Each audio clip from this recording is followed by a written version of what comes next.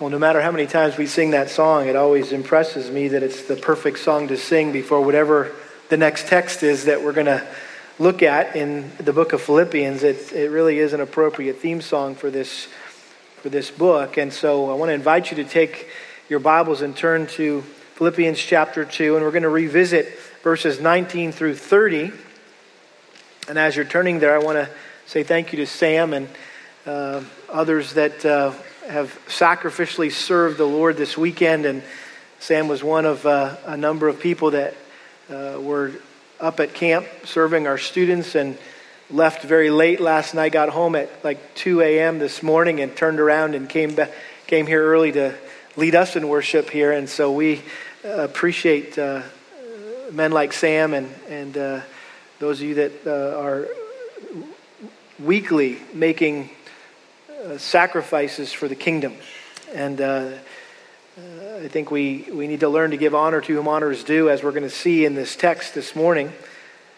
And just such a joy to have saints like Timothy and Epaphroditus here at Lakeside Bible Church. But let's read this together again. Philippians chapter 2, starting in verse 19. Paul says, "I hope in the Lord Jesus to send Timothy to you shortly, so that I also may be encouraged when I learn of your condition. For I have no one else of kindred spirit who will generally be concerned for your welfare, for they all seek after their own interests, not those of Christ Jesus. But you know of his proven worth, that he served with me in the furtherance of the gospel, like a child serving his father. Therefore I hope to send him immediately, as soon as I see how things go with me, and I trust in the Lord that I myself also will be coming shortly." And now our text for this morning. "But I thought it necessary to send to you Epaphroditus, my brother and fellow worker and fellow soldier, who is also your messenger and minister to my need, because he was longing for you all and was distressed because you had heard that he was sick. For indeed he was sick to the point of death. But God had mercy on him, and not on him only, but also on me, so that I would not have sorrow upon sorrow. Therefore I have sent him all the more eagerly, so that when you see him again, you may rejoice, and I may be less concerned about you. Receive him then in the Lord with all joy, and hold men like him in high regard, because he came close to death for the work of Christ, risking his life to complete what was deficient in your service to me." Father, we thank you for this letter that we're all being so impacted by every week. And we ask once again that your Spirit would work powerfully in our minds and our hearts. And as we're listening to you speak to us through your word today, that you would accomplish your work in our lives, and that you would help us to live lives of radical devotion to Christ, even as Epaphroditus did. And Lord, show us what that looks like practically in our lives today. We ask this in Jesus' name. Amen. Well, this past fall, a movie came out called Hacksaw Ridge. Some of you probably saw that movie, which tells the story of Desmond T. Doss, who served as a U.S. Army combat medic in World War II. And Doss was the first soldier in American history to be awarded the Medal of Honor for service above and beyond the call of duty. But what was unique about him is he never fired a shot. As you may have heard, Doss was a conscientious objector who refused to carry a weapon or use a weapon of any kind. And so, as you can imagine, when he first enlisted, he quickly became an outcast among his fellow soldiers who mistook his religious convictions for cowardice. And his commanding officers did everything they could to either get him discharged or get him to leave on his own accord. And when all their attempts failed, they eventually had him arrested for insubordination. At his trial, Doss pleaded not guilty, and it was determined that his refusal to carry a weapon was protected by an act of Congress, and so the charges against him were dropped. Well, he was eventually sent with his unit to the Pacific Theater to participate in the Battle of Okinawa. And their task was to climb the face of what was called Maida Escarpment, nicknamed Hacksaw Ridge, to take on the Japanese forces that were dug in there on top of that cliff. During the initial attack, they sustained heavy casualties and they were ordered to retreat. However, Doss heard the cries of dying soldiers, and instead of retreating, he ran back into the carnage and risked his own life to save the lives of others, as many as he could. And so he spent the entire day and night carrying wounded soldiers to the cliff's edge and lowering them down by a rope, and each time praying that God would help him to save one more. And when it was all said and done, they say he rescued over 75 soldiers that day. Well, the rest of the unit was inspired by his courage, his bravery, and they launched another attack in which Doss managed to save his comrades by knocking enemy grenades away with his hands and his feet. And he was ultimately wounded by the blast of one grenade, but the battle was won and Doss was considered a war hero. Well, this is just one of many stories that could be told of daring soldiers who have served above and beyond the call of duty. And in our text today, Paul, who we could liken to the commanding general of the army of spiritual soldiers that was fighting to advance the gospel throughout the known world at the time, here he gave a glowing commendation of one of the bravest soldiers that he ever had the privilege of serving alongside. His name was Epaphroditus, which means loving or charming. And he wasn't anybody special in the sense that he wasn't a pastor, he wasn't an elder, he didn't take the gospel to some unreached people group, he never received divine revelation, he wasn't an author of scripture. He was just an ordinary member of the church in Philippi who was chosen to deliver a financial gift to Paul and to serve his needs while he was under house arrest in Rome. Now, I say that because when we think of great heroes of the Christian faith, we typically think of guys like Martin Luther and John Calvin and Charles Spurgeon. But Paul considered this simple layman who was willing to do routine menial work and serve quietly and inconspicuously behind the scenes. He viewed him as a hero of the Christian faith. And Paul wanted to make sure that this daring soldier who literally put his life on the line for the cause of Christ received the recognition that he deserved when he returned back to Philippi.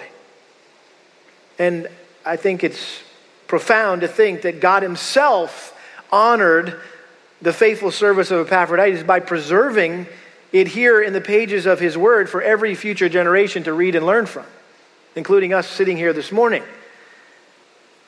Like I mentioned last week, both Epaphroditus and Timothy are really role models for all of us to pattern our lives after when it comes to serving the Lord. What does it look like to serve the Lord?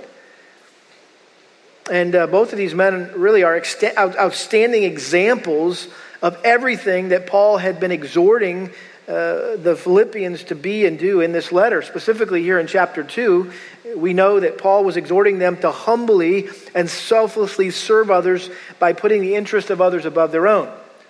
Look at verse 3.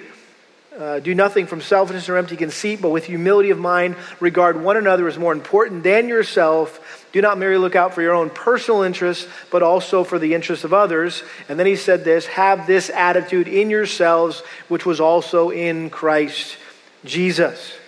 And so Paul went on to explain how this selfless, humble, sacrificial mindset was the mindset of Christ, who put our interests above his own by humbly and selflessly leaving the glories of heaven and coming to earth in human form in order to die on the cross in our place. And he describes that in verses 6 through 11.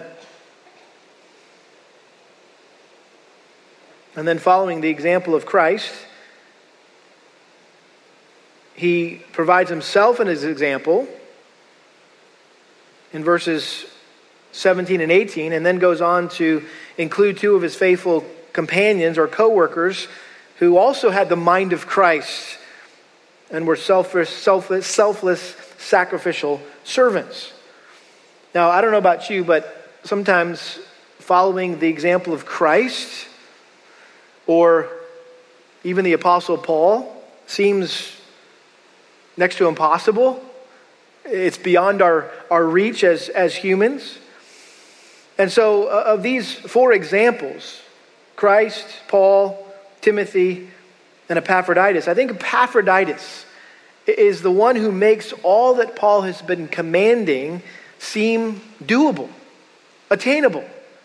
Since he was a simple, ordinary layman without any official titles or any great gifts or talents that we know of. Last week, we looked at a brief biographical sketch that Paul included about Timothy, and now we're going to look at this brief sketch of Epaphroditus. And again, there's an ordinariness about it, which is refreshing. And remember that at the time when Paul wrote this, both of these men were by his side, serving his needs while he was waiting to hear the results of his appeal to Caesar as he was under house arrest. He wasn't sure how long that was going to take. And so his plan was to send Epaphroditus back to his home church in Philippi with this letter to encourage them, exhort them. And then he was going to send Timothy with the news as soon as the case was decided. And so we said that Timothy could be categorized as the caring servant. In verses 19 through 24, Paul commended Timothy to them and explained the reasons why he was planning to send him to see them in Philippi. And likewise, in verses 25 through 30, Paul commended Epaphroditus to the church in Philippi and explained the reasons why he was planning to send him back to them sooner than they had expected. And I think that's what's unique here about Epaphroditus being sent to Philippi and Timothy being sent to Philippi. I think it seems apparent from the language that Paul used here in this text that he felt an obligation to explain the circumstances surrounding Epaphroditus' illness and premature return. And I don't think it's too much of a stretch to say that Paul was providing the Philippians with a proper perspective on the situation so that none of them would wrongly assume that Epaphroditus, their representative, had failed his mission or deserted his assigned post to escape danger or to preserve his own life. And so I would like to characterize Epaphroditus in this passage. I think he's characterized by Paul as a daring soldier.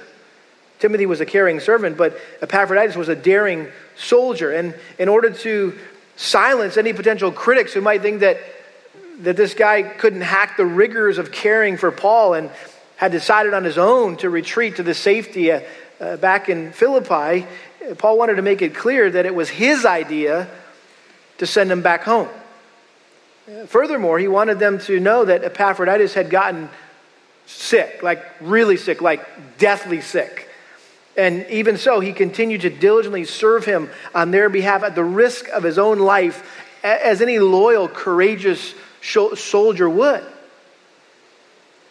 And so this, I think you could liken to an honorable discharge. And so there was absolutely no shame in Epaphroditus returning to Philippi. And on the contrary, he was a hero, and he deserved a hero's welcome. And so I just want to break this passage down into two sections, verses 25 through 28. We'll see Epaphroditus' honorable discharge. And then in verses 29 and 30, we'll see his meritorious salute.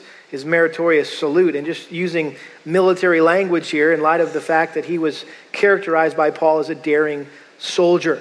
So let's look first of all at Epaphroditus' honorable discharge. Verse 25, I thought it necessary to send to you Epaphroditus.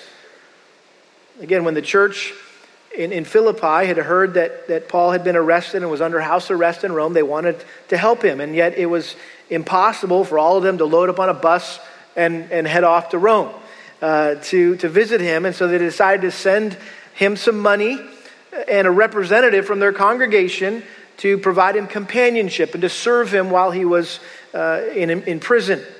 And so Epaphroditus either volunteered or was selected to make the 800-mile trek from Philippi to Rome to to deliver the church's financial gift and then to stay and minister to Paul's needs on behalf of the church. And as a result, he endeared himself to Paul and developed a camaraderie with Paul through his selfless sacrificial service. And so Paul wanted the Philippians to know how highly he regarded this man.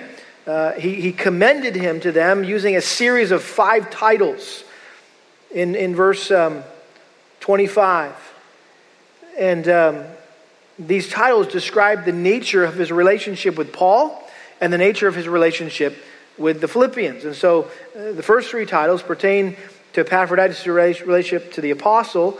The last 2 titles pertain to his relationship with his sending church. Notice the first 3 titles, he says this. He says, my brother and fellow worker and fellow soldier. So he calls Epaphroditus his brother. If you remember, he referred to Timothy as his what? His son. But he referred to Epaphroditus as his brother. They were brothers in Christ through their common faith. They were both members of the family of God. And so these sons of God, these 2 sons of God, developed an abiding friendship, a brotherly relationship as they served him together. He also calls him his fellow worker. So he viewed him as a co-laborer who shared his struggle in the cause of the gospel. Chapter 4, verse 3, he refers to Clement as a fellow worker, a true companion, along with the rest of my fellow workers. And so he and Epaphroditus were partners laboring side by side in the work of the ministry. And then he refers to him using one of his favorite analogies when it came to serving the Lord, and that was a fellow soldier. Paul likened him to a soldier fighting shoulder to shoulder with him with their shields connected like the Roman soldiers would and their swords drawn, and they were standing firm together in the face of danger. In 2 Timothy chapter 2, verse 3, Paul said this to Timothy. He said, suffer hardship with me, Timothy, as a good soldier of Christ Jesus. No soldier in active service entangles himself in the affairs of everyday life so that he may please the one who enlisted him as a soldier. And so as one commentator said, Epaphroditus was a battle-tested warrior who had been wounded in combat and was being sent home for a rest. That's, I think, how we should view what was going on with Epaphroditus. He was a battle-tested warrior who'd been wounded on the field of battle and was being sent home for a rest. Notice the last 2 titles and how they describe his relationship with his fellow church members back in Philippi. It says he was also your messenger and minister to my need. The word messenger is the word apostolos, where we get the word apostle. This is not the official title that was used for the 12 apostles who were eyewitnesses of the resurrection and had received a special commission from Christ himself to preach the gospel. This was a simple, generic term that means one who has been sent. And so it was just being used here to describe someone who served as a delegate on behalf of others. And so he was their messenger. He was also their minister on their behalf, it says. A minister to my need. This word minister is related to that word service in verse 17. You might remember from a few weeks ago, if I'm being poured out as a drink offering upon the sacrifice and service of your faith, Paul said. And we mentioned that word described a priest presiding over a sacred ceremony or performing a sacred duty. Same word is used in verse 30, risking his own life to complete what was deficient in your service to me. So all that to say, Paul viewed Epaphroditus as a priest ministering to him on behalf of his home church. That this was a sacred act of worship, what he was doing. In fact, you'll remember in chapter 4, verse 18, Paul described their gift, their financial gift, as an act of worship. I have received everything in full and have an abundance. I'm amply supplied, having received from Epaphroditus what you have sent, a fragrant aroma, an acceptable sacrifice, well-pleasing to God. That's the only other time Epaphroditus is mentioned in this letter, is in chapter 4, verse 18. Well, Paul couldn't say enough about Epaphroditus, his godly character, his faithful service, and his genuine concern for others. Notice what he says in verse 25. I thought it necessary to send to you Epaphroditus, my brother, fellow worker, fellow soldier, who is also your messenger, minister in my need, because he was longing for you all and was distressed because you had heard that he was sick. So Epaphroditus had a deep love and concern for his brothers and sisters in Christ back in Philippi, and I guess you could say he was a bit homesick. And he was distressed. And that word distress describes mental, emotional, and spiritual anguish and grief. This is the same word that's used to describe the extreme grief and agony that Jesus experienced in the Garden of Gethsemane as he wrestled with that horrifying thought of being made sin on our behalf and experiencing the wrath of God against our sin. And so Epaphroditus was in grief. He was in agony. He didn't want the folks back at his home church to be worried about him. I mean, Epaphroditus was that patient you go to visit in the hospital to see how they're doing, and you walk into the room and the first thing they do is ask you how you're doing. You ever been to the hospital and visited a person like that? They're more concerned about how you're doing than how they're doing. They're the one that's laying in the hospital bed and you're doing fine, but they're more concerned about you. They don't want to be the focus of attention. They don't want to be a bother to anybody. In fact, hey, don't even come. I'm good. You stay home and you spend time with your family and you do what you need to do. And that was Epaphroditus. And just like Paul and Timothy, he had the mind of Christ. And he considered others more important than himself. And he didn't just merely look out for his own interests. He was like sick unto death here. It was like he was about on the brink of death, and yet he was still at that point looking out for the interests of others. I think it's also possible that he was distressed or worried, if you will, about how they were reacting to the news that he had gotten sick. And again, I'm reading between the lines a bit here, but I think it's safe. I think it's fair in light of the language, the circumstances that Paul's describing here. But I think it may have concerned Epaphroditus that rumors had traveled back to Philippi that he was nothing but a sickly slacker who had shirked his responsibility that they had entrusted to him, and that he'd become more of a burden to Paul than the blessing that they had intended him to be. And maybe that's why Paul stressed how sick he really was. He may have felt the need to provide a clear explanation of what actually happened and clear up any misunderstanding that might have been in the minds of the Philippians to ensure that Epaphroditus wouldn't return home with his head hung low, or that he would in some way be shunned by people when he returned. Notice it says in verse 27, he was longing for you all and was distressed because you had heard that he was sick, for indeed he was sick to the point of death. And we don't know exactly what kind of sickness he had, but whatever it was, it almost killed him. It was bad. He may have gotten sick during the rigorous, dangerous 800-mile journey, which they said took maybe a month and a half to get from Philippi to Rome. He may have caught some dreadful disease that was going around ancient Rome at the time. Or maybe he just simply overexerted himself in serving Paul.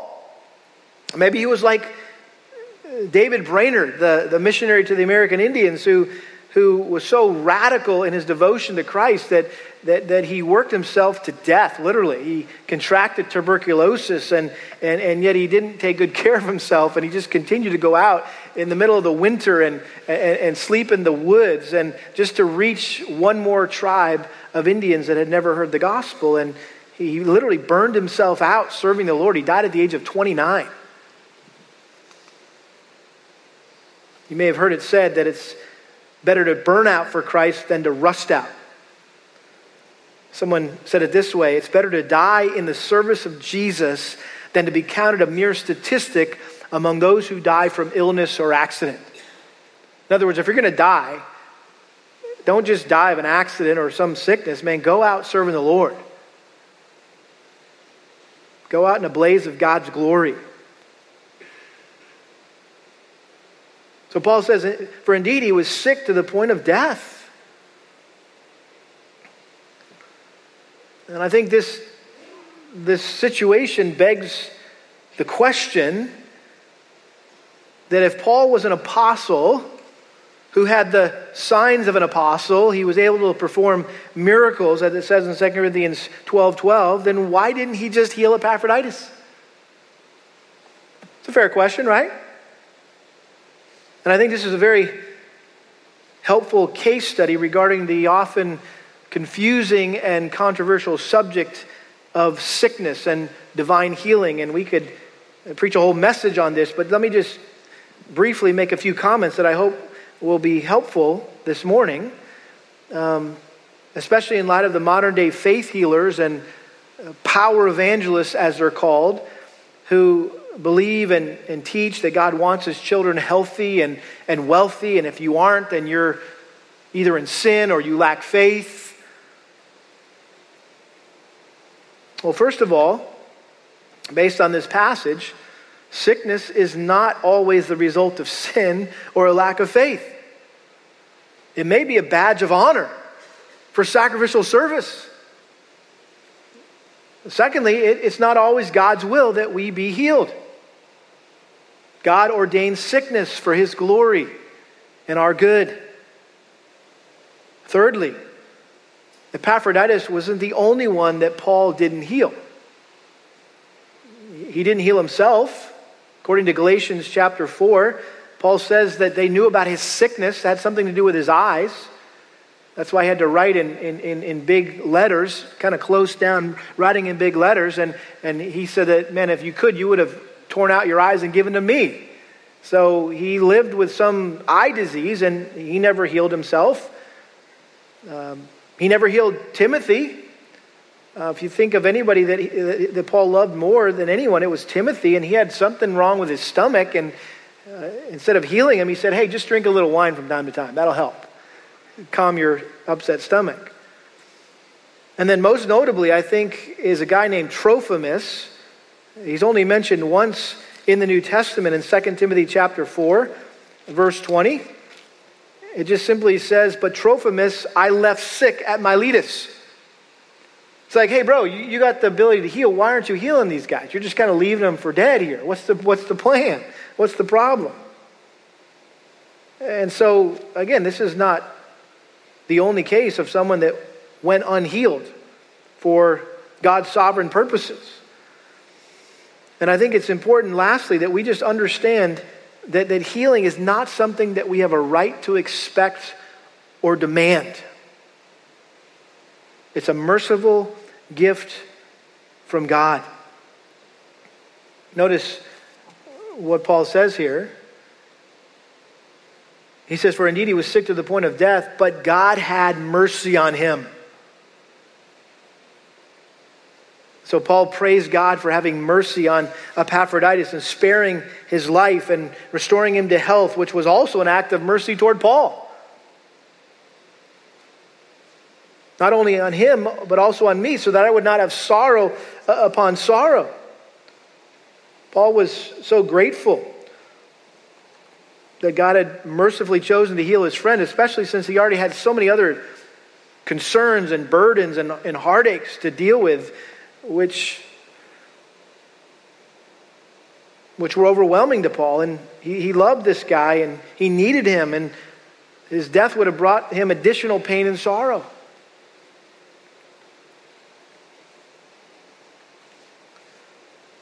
Let me just read for you something that I found very helpful in one of the commentaries I read this week. And this is a British commentator named Michael Bentley. And this is what he says about this concept of healing. And I think he does a really good job here. He says, the gift of healing is in the sovereign hands of God. He says, Dr. Martin Lloyd-Jones used to say, the apostles never put up notices saying healings will take place here next Friday at 8 o'clock. Scripture teaches us that the gift of healing is under the lordship of the Holy Spirit. The sick are not healed just because a certain preacher commands them to be healed. It is so cruel and erroneous to teach that the reason why some people are not miraculously healed is because they have no faith. Or if someone dies as a result of an illness, it is because he or she is lacking in faith. It is evil even to suggest such a thing. Don't be duped by that heresy. When one of these so-called evangelists advertises for people to come to his meetings and to see miracles happen, this can be positively harmful to the gospel message. We can imagine the case of a non-Christian who has a serious illness and goes along to such a gathering but comes away unhealed. What is that experience going to say to that person about Christ and his gospel? It will do untold damage. Healing cannot just be performed at the flick of a switch or an answer to an evangelist's prayer or touch. It is God alone who brings healing. This is why we cry out to him in prayer. Sometimes he chooses to answer our prayers and bring healing to an individual, but on other occasions he chooses not to do so. He heals according to his own will and pleasure. Amen? It's a really good principle that we need to understand here, that ultimately healing is based on the mercy of God, not on the power of some evangelist or faith healer. We'll look back at our text here. He says he was sick to the point of death, but God had mercy on him, and not only on him, but also on me, so that I would not have sorrow upon sorrow. Therefore, I have sent him all the more eagerly, so that when you see him again, you may rejoice, and I may be less concerned about you. So Paul reiterated here that he was the one who had decided that Epaphroditus should return to Philippi.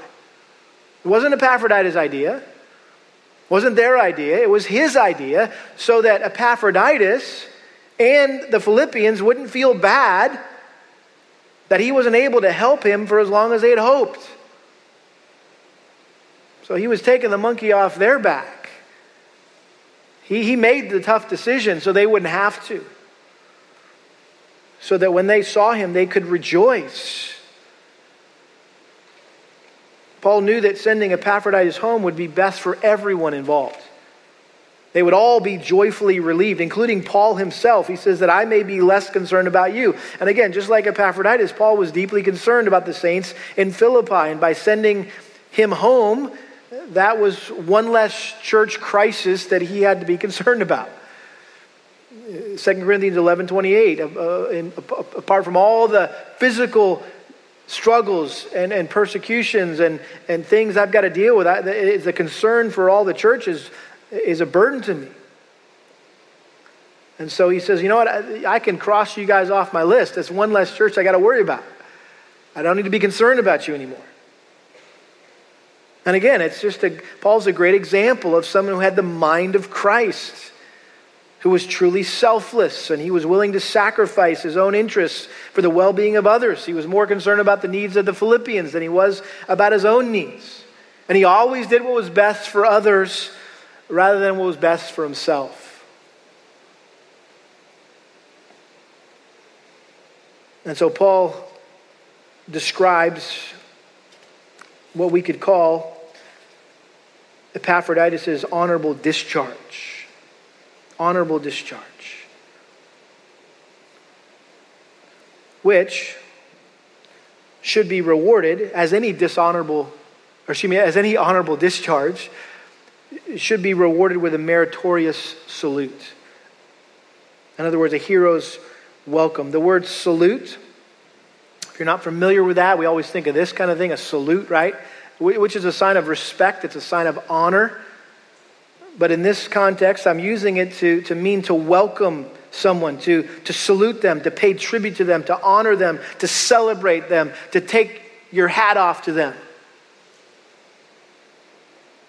And so in order to protect Epaphroditus, again, from any criticism that he may have abandoned Paul when he needed him the most, or that he hadn't completed the mission on which he was sent, Paul commanded the Philippians here in verses 29 and 30 to joyously welcome him home and honor and esteem and appreciate him for his admirable service.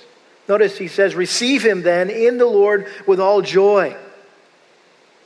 In other words, nobody should be hanging their heads on this deal. Nobody should be bummed out, and you better not be looking down on him because he had gotten sick and had to come home prematurely.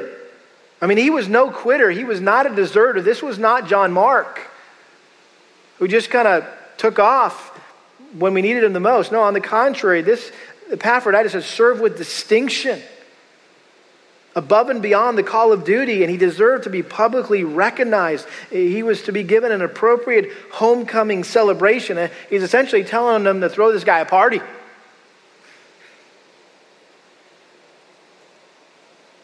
So receive him then in the Lord with all joy, and hold men like him in high regard. That word for high regard means something that is precious or prized. It's something of great worth, value.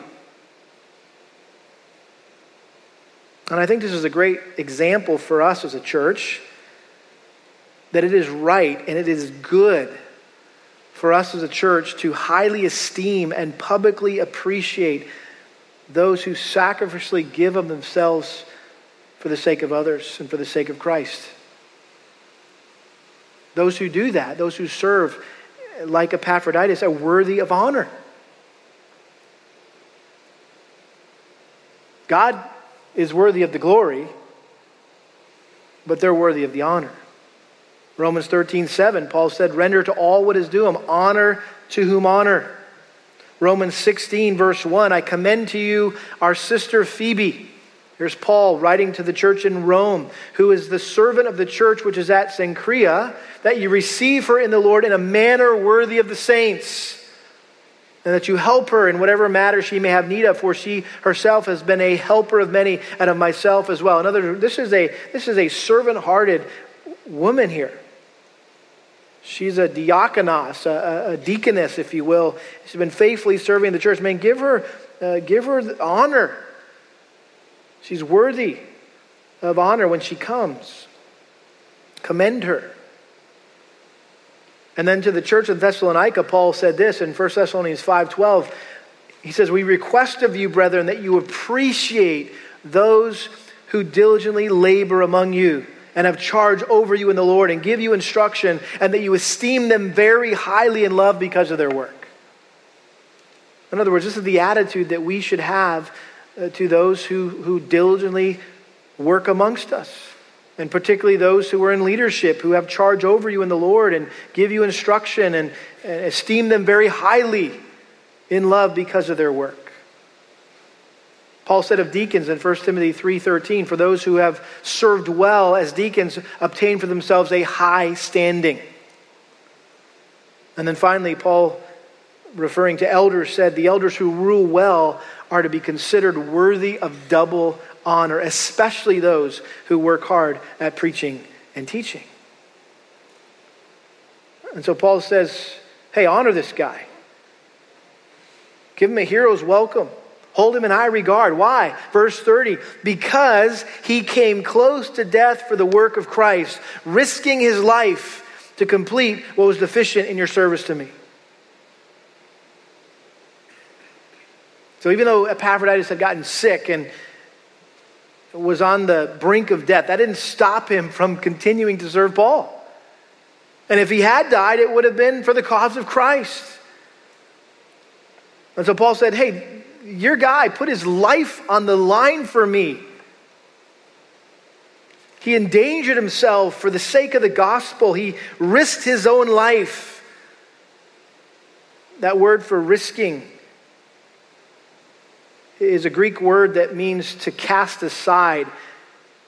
Parabolomai.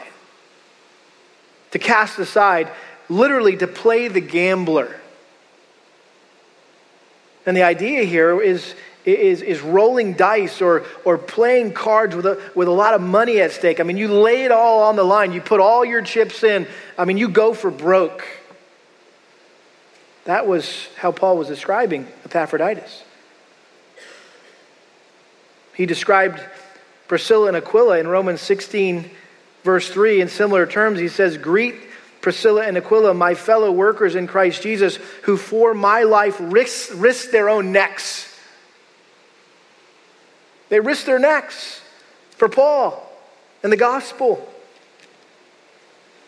And so did Epaphroditus. He exposed himself to all kinds of dangers while serving Paul. I mean, traveling to Rome itself was dangerous. And probably most dangerous, and we might not think about this, but was just his mere association with Paul. The fact that he was there with Paul. And he befriended Paul and was serving Paul. And Paul was on trial for threatening the Roman Empire. And so that could have easily led to Epaphroditus getting arrested himself and maybe even being executed himself.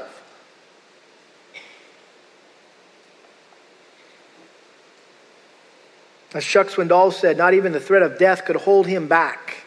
Such love and reckless devotion certainly won Paul's respect, and he wanted the church in Philippi to share this same respect for their beloved brother.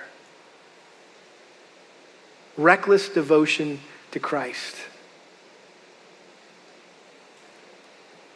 And Epaphroditus' example of reckless devotion to Christ inspired others in the early church to do the same.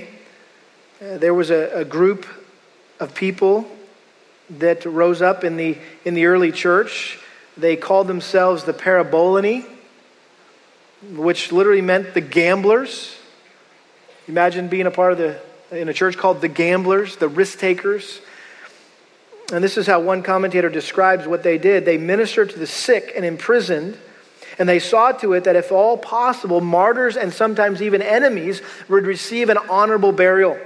Thus, in the city of Carthage, during the great pestilence of AD 252, Cyprian, the bishop, showed remarkable courage in self-sacrificing fidelity to his flock and love even for his enemies. He took on himself the care of the sick and bade his congregation to nurse them and bury the dead. What a contrast with the practice of the heathen who were throwing the corpses out of the plague-stricken city and running for their lives away from the terror. And so as unbelievers were running away, the church was running into the plague. The Parabolani, the gamblers, the risk takers. And Epaphroditus was that guy, risking his life to complete what was deficient in your service to me. In other words, Paul was saying, hey, you owe this guy a debt of gratitude for the service that he rendered on your behalf to me. And again, while God deserved all the glory and all the credit, he deserved some recognition for his Christ-like service.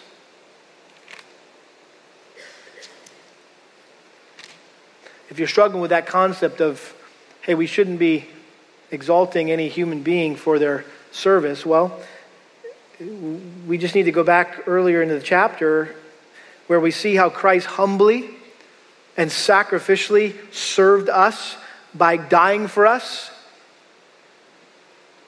And what does the text say? Yeah, and then we're just supposed to forget about it.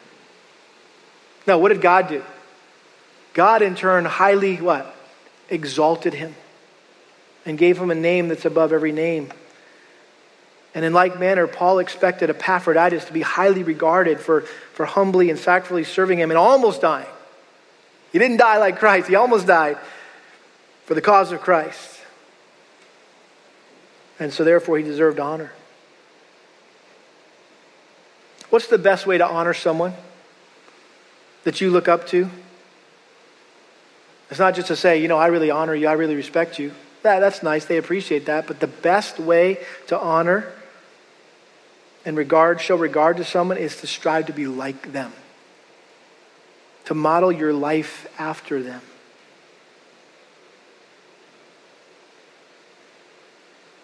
And Epaphroditus is worthy of emulation. And he's just one of many throughout church history who bravely risked their lives for the sake of the gospel. I began by mentioning the story of one brave soldier's heroic service on the island of Okinawa. I want to close by telling you another story of another brave soldier's service on another island in the South Pacific. I'm sure many of you have heard the name John G. Patton. He was a pioneer missionary to a chain of islands in the South Pacific called the New Hebrides. This was 1824, end of the 1800s, beginning of the 1900s. The islands were inhabited by peoples whose existence had been unknown to the rest of the world for centuries. In fact, in 1839, 2 London missionaries made the first attempt to bring the gospel to these unreached islands, but they were killed and eaten by cannibals just minutes after they had arrived on shore. And yet John Patton and his wife decided to set sail for the islands in 1858. And as you can imagine, their decision didn't come without criticism. On one account, before leaving, a respected elder in the church chided the couple and said, "John Patton, you'll be eaten by cannibals." To which Patton responded, classic, "Sir, you are advanced in years now, and your own prospect is soon to be laid in the grave, there to be eaten by worms. I confess to you that if I can but live and die serving and honoring the Lord Jesus, it will make no difference to me whether I'm eaten by cannibals or by worms." He had the heart of Epaphroditus. The next time we're embarrassed to tell our friends about Christ, or our coworkers or classmates about the Lord and share the gospel, remember that men like Patton and Epaphroditus literally risked their lives for the sake of the gospel. The question that remains for us is, what are we willing to risk our lives for the sake of Christ?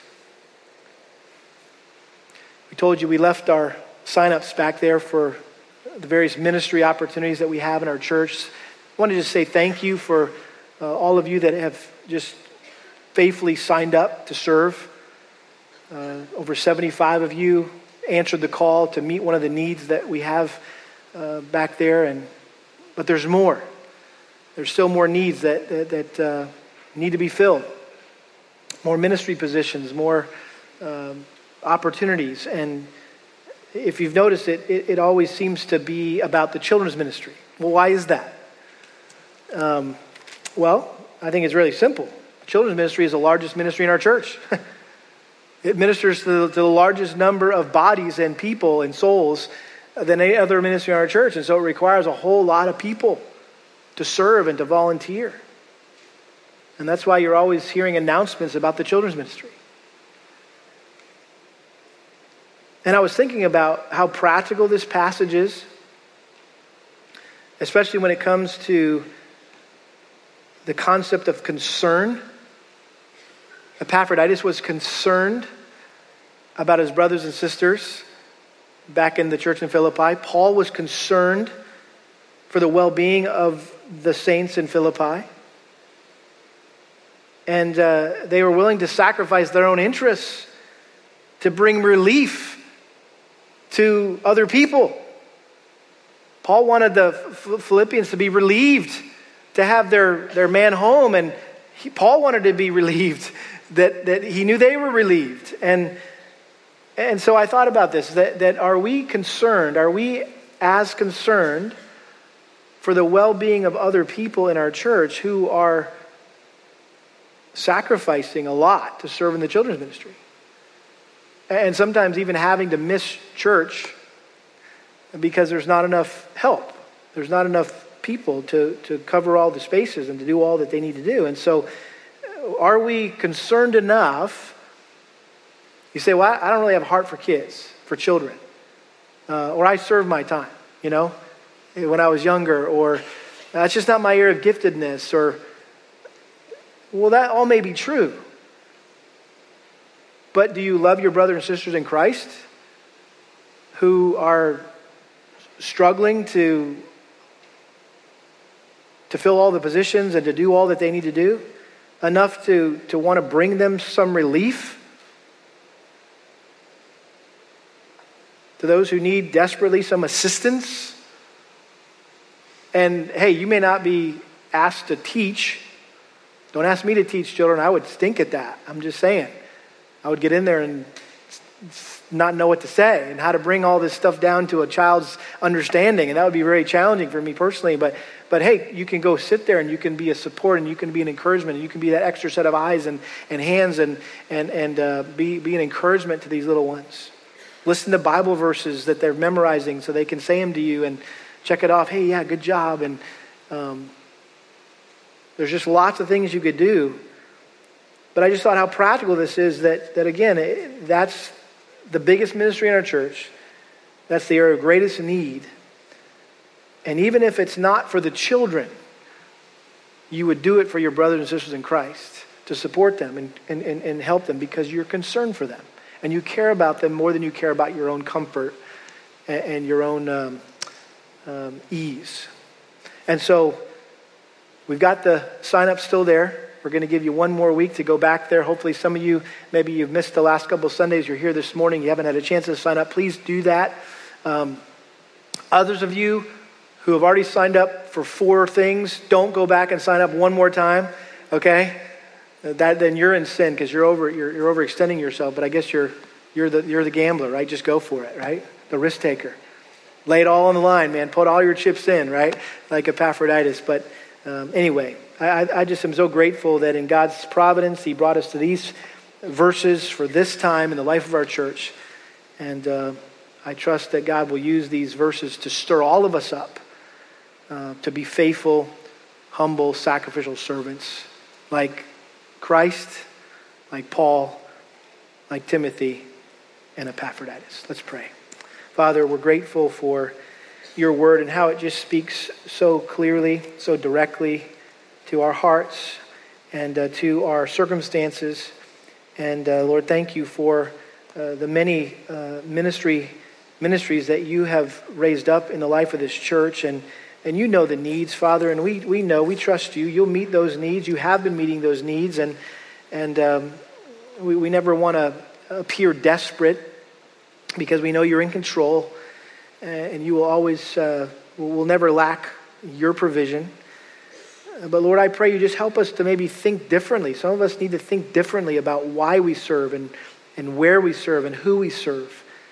And I pray that these examples that we've looked at of model servants would really stir up this body to be like Paul and like Timothy and like Epaphroditus, Lord, that we would be a church of 400 ministers and servants. That there be nobody that just kind of comes and sits and takes, but never gives and never serves. And so, Lord, we could sit up here and talk about that till we're blue in the face, but ultimately that's an act of mercy and grace that you will accomplish in each of our hearts. And so we pray you do that for your glory. We ask this in Jesus' name. Amen.